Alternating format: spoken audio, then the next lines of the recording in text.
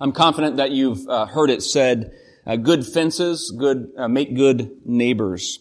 In New England, I think we can also say good rock walls make good neighbors, which means not only is it important to know and have clear boundaries, property lines, but to be respectful of those boundaries and property lines around us. It's one thing for an individual like you or me to trespass onto someone's private property, maybe our neighbor's property. There could be some kind of consequence. I guess it depends on who the neighbor is. But it's a whole other matter when an entire nation, when an army invades a foreign land, flexing their muscle, exerting their power, seeking to rule over others. We see this in our own day. We see this in every age throughout history. Well, as we continue in the book of Daniel, he and his companions not only find themselves exiled to Babylon, but the king of Babylon was deeply troubled by these dreams that he was having, dreams he could not understand, dreams that were coming ultimately from God, but dreams that neither he nor anyone in his kingdom, no wise man or enchanter could understand, and he's unsettled. But God had revealed the dream to Daniel. And now Daniel is going to the king. And this dream is about kingdoms in conflict. It's about one kingdom after another rising in power, seeking to extend its influence and borders until finally a final kingdom will come. A final kingdom that will be global, that will press all boundaries, all property lines, if you will, encircle the globe, an everlasting kingdom.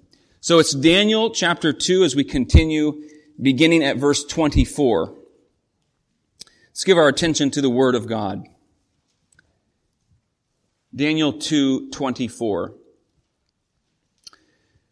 Therefore, Daniel went into Arioch, the captain of the guard, king's guard, whom the king had appointed to destroy the wise men of Babylon. He went and said thus to him, do not destroy the wise men of Babylon. Bring me in before the king, and I will show the king the interpretation.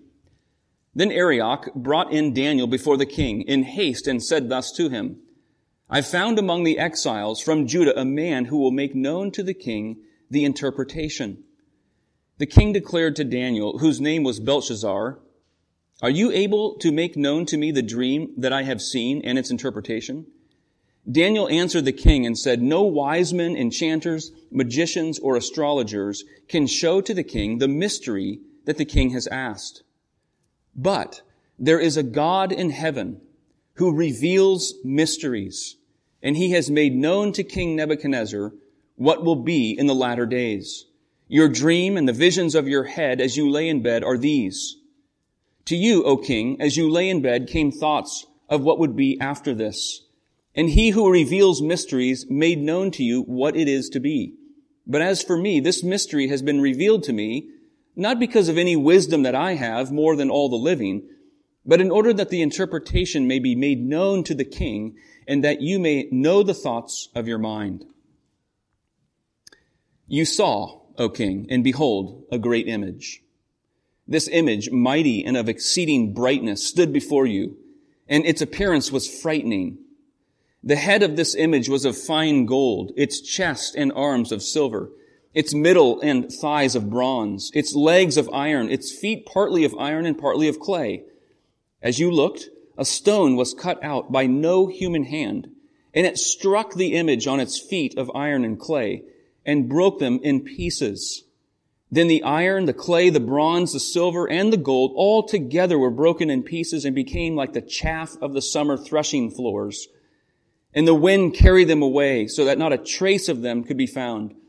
But the stone that struck the image became a great mountain and filled the whole earth. This was the dream. Now we will tell the king its interpretation. You, O king, the king of kings, to whom the God of heaven has given the kingdom, the power, the might, and the glory, and into whose hand he has given wherever they dwell, the children of man, the beasts of the field, the birds of the heavens, making you rule over them all. You are the head of gold. Another kingdom inferior to you shall arise after you, and then a third kingdom of bronze, which shall rule over all the earth. And there shall be a fourth kingdom, strong as iron, because iron breaks to pieces and shatters all things. And like iron that crushes, it shall break and crush all these. And as you saw the feet and toes, partly of potter's clay and partly of iron, it shall be a divided kingdom. But some of the firmness of iron shall be in it, just as you saw iron mixed with the soft clay. And as the toes of the feet were partly iron and partly clay, so the kingdom shall be partly strong and partly brittle. As you saw the iron mixed with soft clay, so they will mix with one another in marriage, but they will not hold together, just as iron does not mix with clay. And in the days of those kings, the God of heaven will set up a kingdom that shall never be destroyed, nor shall the kingdom be left to another people. It shall break in pieces all these kingdoms and bring them to an end, and it shall stand forever. Just as you saw that a stone was cut from a mountain by no human hand, and that it broke in pieces the iron, the bronze, the clay, the silver, and the gold. A great God has made known to the king what shall be after this. The dream is certain, and its interpretation sure. Then King Nebuchadnezzar fell upon his face and paid homage to Daniel and commanded that an offering and incense be offered up to him. The king answered and said to Daniel, Truly your God is the God of gods and the Lord of kings, a revealer of mysteries, for you've been able to reveal this mystery. Then the king gave Daniel high honors and many great gifts and made him ruler over the whole province of Babylon and chief prefect over all the wise men of Babylon.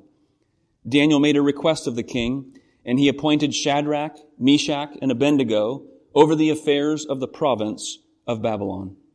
But Daniel remained at the king's court.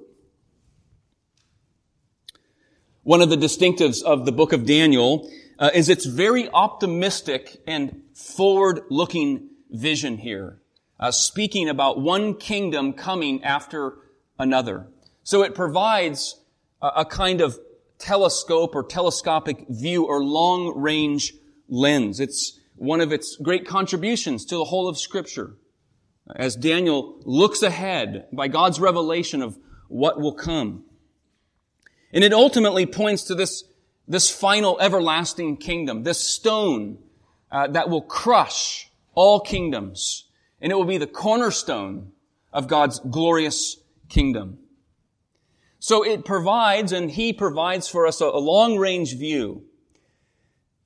But when the events were unfolding for Daniel in his days, he's feeling very much under a microscope. His life is on the line, and those around him.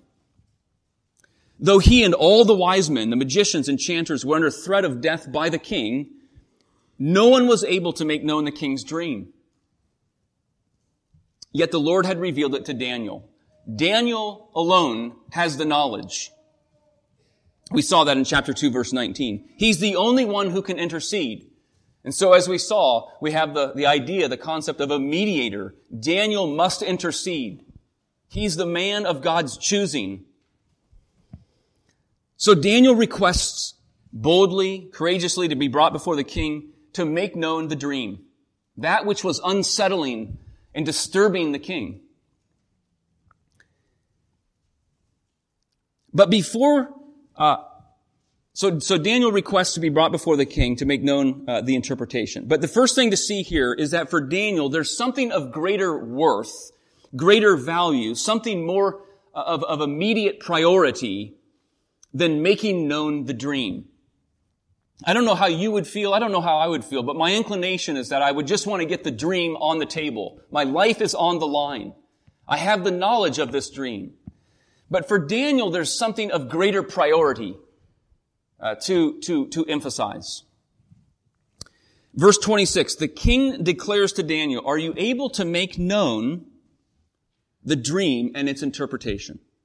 Daniel's response is not first an explanation of the dream or the interpretation of it. What does Daniel do? It's exemplary for us. He first bears witness and gives testimony to the one who created and formed the dream in the first place, the one who revealed it to the king, the only one who can make known the meaning of the dream and its significance. Daniel wants to point in that direction, give emphasis there. I think these are Daniel's first words before the king in verse 27. His first words, no wise men, enchanters, magicians, no one can show to the king the mystery that the king has asked. I think that's a kind way of saying neither you, O king, nor anyone in your kingdom has the answer. That is, when it comes to a remedy for this very unsettling feeling, this disturbing dream, you and your kingdom come up short. You don't have the resources. Neither does your kingdom. Verse 28, but there is a God in heaven who reveals mysteries, and He has made known this dream. Daniel's words are vital for a couple of reasons. For one, this is a great and humble reminder for us that which is of greatest value, I trust and hope, for us in the believer's life, namely his knowledge and life in the Lord, is not the result of personal search and discovery. It is the result, ultimately, of divine revelation. Divine revelation.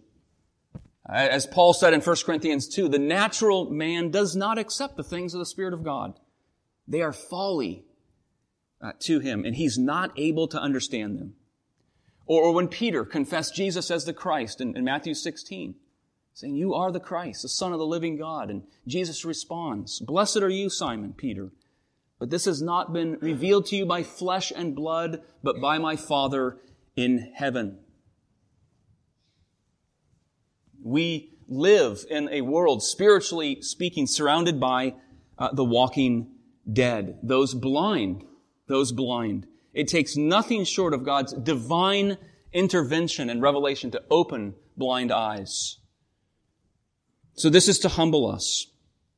But secondly, and in direct relation to this, is that Daniel seems to be pointing first to the one who reveals the mystery before explaining the mystery so that proper reverence and awe can be given to the Lord. John Calvin comments on this and provides good insight. He says, for many in the present day, in Calvin's own day, will hear willingly enough what may be said about the gospel, but they are not inwardly touched by it. And then all they hear vanishes away and escapes them. Hence, reverence is the principle of true and solid understanding. In other words, to know the substance, the content of this mystery, this dream, to know the substance of the gospel will do little good if it is not accompanied by a heart of reverence and awe for the one who makes it known.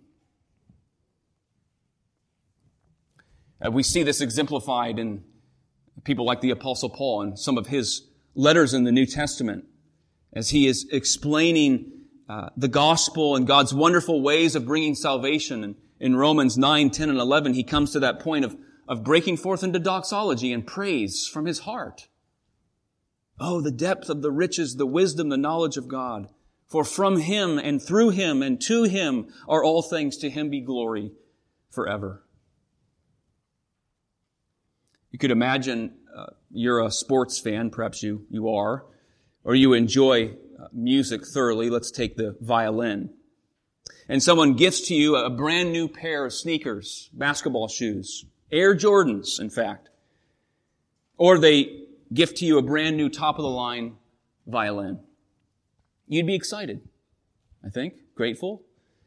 But then imagine the person who gave you the shoes or the violin says, you can wear the shoes if you'd like, you can play the instrument, but just know, Michael Jordan himself, or Itzhak Perlman, I had to look that up, but that's a great violinist and conductor, they have chosen just 10 people in the country to give these shoes to, this violin to, signed by them.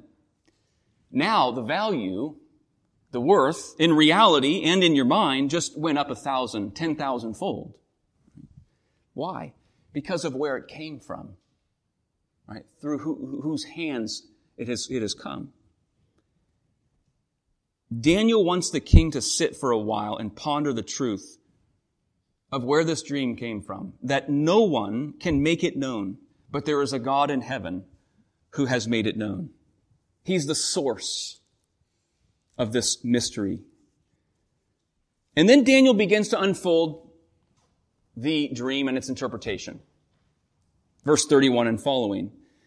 The dream centers on an image, this great statue. Verse 32, he says, the head is of gold, the chest and arms of silver, the belly and thighs of bronze, legs of iron, feet of iron and clay. We learn later in verse 36 and following, in Daniel's interpretation, that these parts of the statue represent future kingdoms to come. That the head of gold, as he said, represents Nebuchadnezzar, the Babylonian kingdom or empire. But then he says another kingdom will arise, the chest and the arms of silver in the image. A reference, most likely, to the Persian Empire, the next empire that will dominate the ancient Near East. And then he says a third kingdom will arise, the thighs of bronze, likely referring to the mighty Greeks. And then he says there will be a fourth, a final kingdom, strong with feet of iron, the Romans. The Babylonians, the Persians, the Greeks, and then the Romans. At first glance, the image, the statue, appears immovable and very strong. Even terrifying in appearance, bright and glorious, solid, impervious. But then you notice, upon closer examination, that fourth kingdom, the Roman Empire, the feet made of iron, are also mixed with clay. As he said in verse 42, this kingdom will be partly strong and partly brittle. Now, not only are the feet unstable and brittle, but it makes the whole statue, the whole image, vulnerable, unstable, and weak. Great reminder for God's people in any age that while we might wish that nations and kingdoms have stability and strength, especially one's own, earthly kingdoms have a weakness to them, a vulnerability about them. They're susceptible to attack from without, moral decay from within, financial collapse.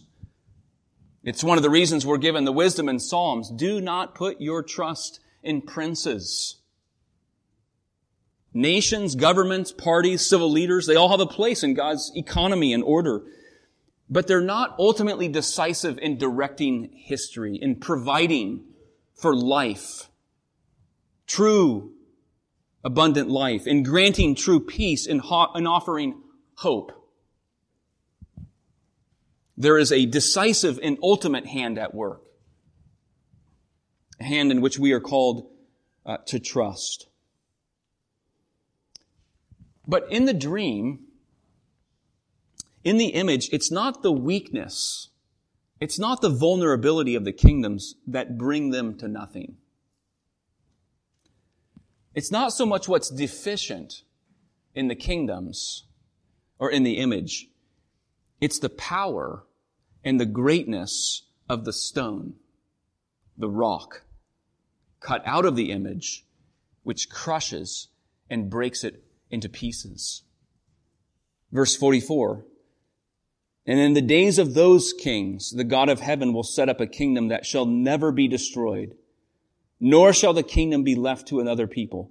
It shall break in pieces all these kingdoms and bring them to an end, and it shall stand forever. Just as you saw that a stone was cut from a mountain by no human hand, that it broke in pieces the iron, bronze, clay, silver, and gold. A great God has made this known. Daniel is saying, in a way, that the main cause of upheavals in human history are to be found not in the moral defects that mark society, not in the social and economic factors within a nation, but rather in the power and the progress of that hidden kingdom, the kingdom of the Lord Jesus Christ. Christ is that stone, to be sure, that rock which crushes and then fills nations with righteousness and justice and mercy until it fills the whole earth. And Jesus himself said, pointing to himself in Matthew 21, have you not read in the scriptures, the stone that the builders rejected has become the cornerstone. And I tell you, the one who falls on this stone will be broken to pieces. And when it falls on anyone, it will crush him.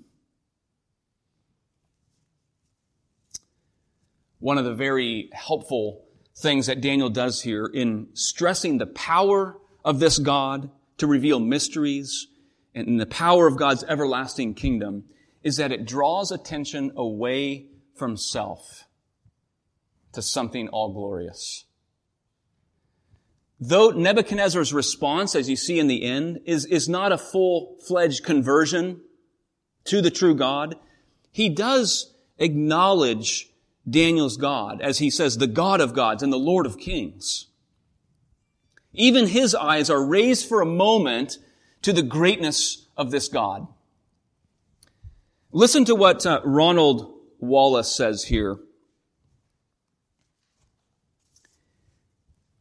Yet Nebuchadnezzar made a good beginning towards true faith. In estimating the significance of the king's experience, we must note that at least on a psychological level, it helped to bring a cure for his bad dreams. It did this by enabling him to begin to take his eyes off himself and off the petty affairs of his own kingdom. We need to think about ourselves in light of this. For it is because men have nothing high and lifted up to raise their eyes to, nothing bigger than themselves and their own world, to worship and wonder at, nothing more certain than their own ideas by which to steer their destiny, nothing more inspiring than their own goodness to lead them to repentance, that life grows stale, feverish, and frustrated, and bad dreams become a matter of course. It would be good for some of us today if we could simply start where Nebuchadnezzar started that day, even though he did not then pursue the road to the end. New life and healing can come to us only when we begin to find purpose in pursuing not our self-centered aims, but the glory of God himself. When we find rest in certainties that are completely beyond the changes and chances of human history, and find that we possess righteousness and peace only when we possess them as gifts from God himself. And oh, how we have the greatest of gifts in that cornerstone, the eternal rock and his kingdom. Just a few days ago, I saw the title of an article in the Wall Street Journal. I didn't read the article. It was in the section on real estate called Mansion Global. I like to look at the pictures. It said this: a $43 million waterfront estate is selling in Coral Gables, Florida. So if you're interested, I can provide you the link. But that's not the whole line. Here's the whole line. A $43 million waterfront estate is selling in Coral Gables, and it's a teardown. Someone has purchased this piece of property intending to tear it down. And we might wonder, why on earth would something worth $43 million be torn down? Answer: because someone with a lot of wealth has a vision to put up something much, much greater. So it is with the kingdom of our Lord. Earthly nations, earthly kingdoms can have much glory to them. But it is the kingdom of Christ, his saving power, his wonderful word, his comforting presence, the gift of his Spirit, His precious bride, the church, His sovereign rule, and we could go on. That is to be the focus of our hearts. And when that is the focus of our hearts, we then have a foundation to live amidst the kingdoms of this world. Finally, I would say Daniel points us in the direction of hope. Hope. And he does that by pointing us to that coming kingdom and its king. For that coming kingdom is led by a king. He points us to the remedy for one of our greatest needs in life, to be known. In our weaknesses, in our doubt and sin, in our loneliness. That's what this king is able to do. That's what this kingdom is able to do that no other kingdom can. To come to know us in our depths. Personally, to love us, to redeem us through His cross, and then to accept and embrace us as His own. Let's pray together. Oh Lord, how we thank You for the wonder of Your word, for the hope that You are able to fill us with by causing us to open our eyes to see what is coming. And Lord, we know as Daniel was looking forward, we look back at the coming, the inauguration of this kingdom through the Lord Jesus Christ. With the same optimism and hope that filled Daniel's heart, fill ours, O Lord. Cause us to lift up our heads and to see Your glory and Your goodness, the great works that You have done. Do that work by the power of Your grace and Spirit. Lead us as Your people, O Lord, in triumph. Help us, Lord, to navigate the kingdoms of this world, the circumstances of our lives in light of You as our King, the King of Kings, the one who reigns supreme with all power, righteousness, and grace. We thank You, Lord, our Savior and our King, who knows our hearts, calls us by name. We thank You that You've called us into this kingdom, to be a kingdom people. What a privileged position that we are in, and how relevant that we might be a light, Lord, in the midst of darkness, reflecting the light of Jesus Christ, in whose name we pray. Amen.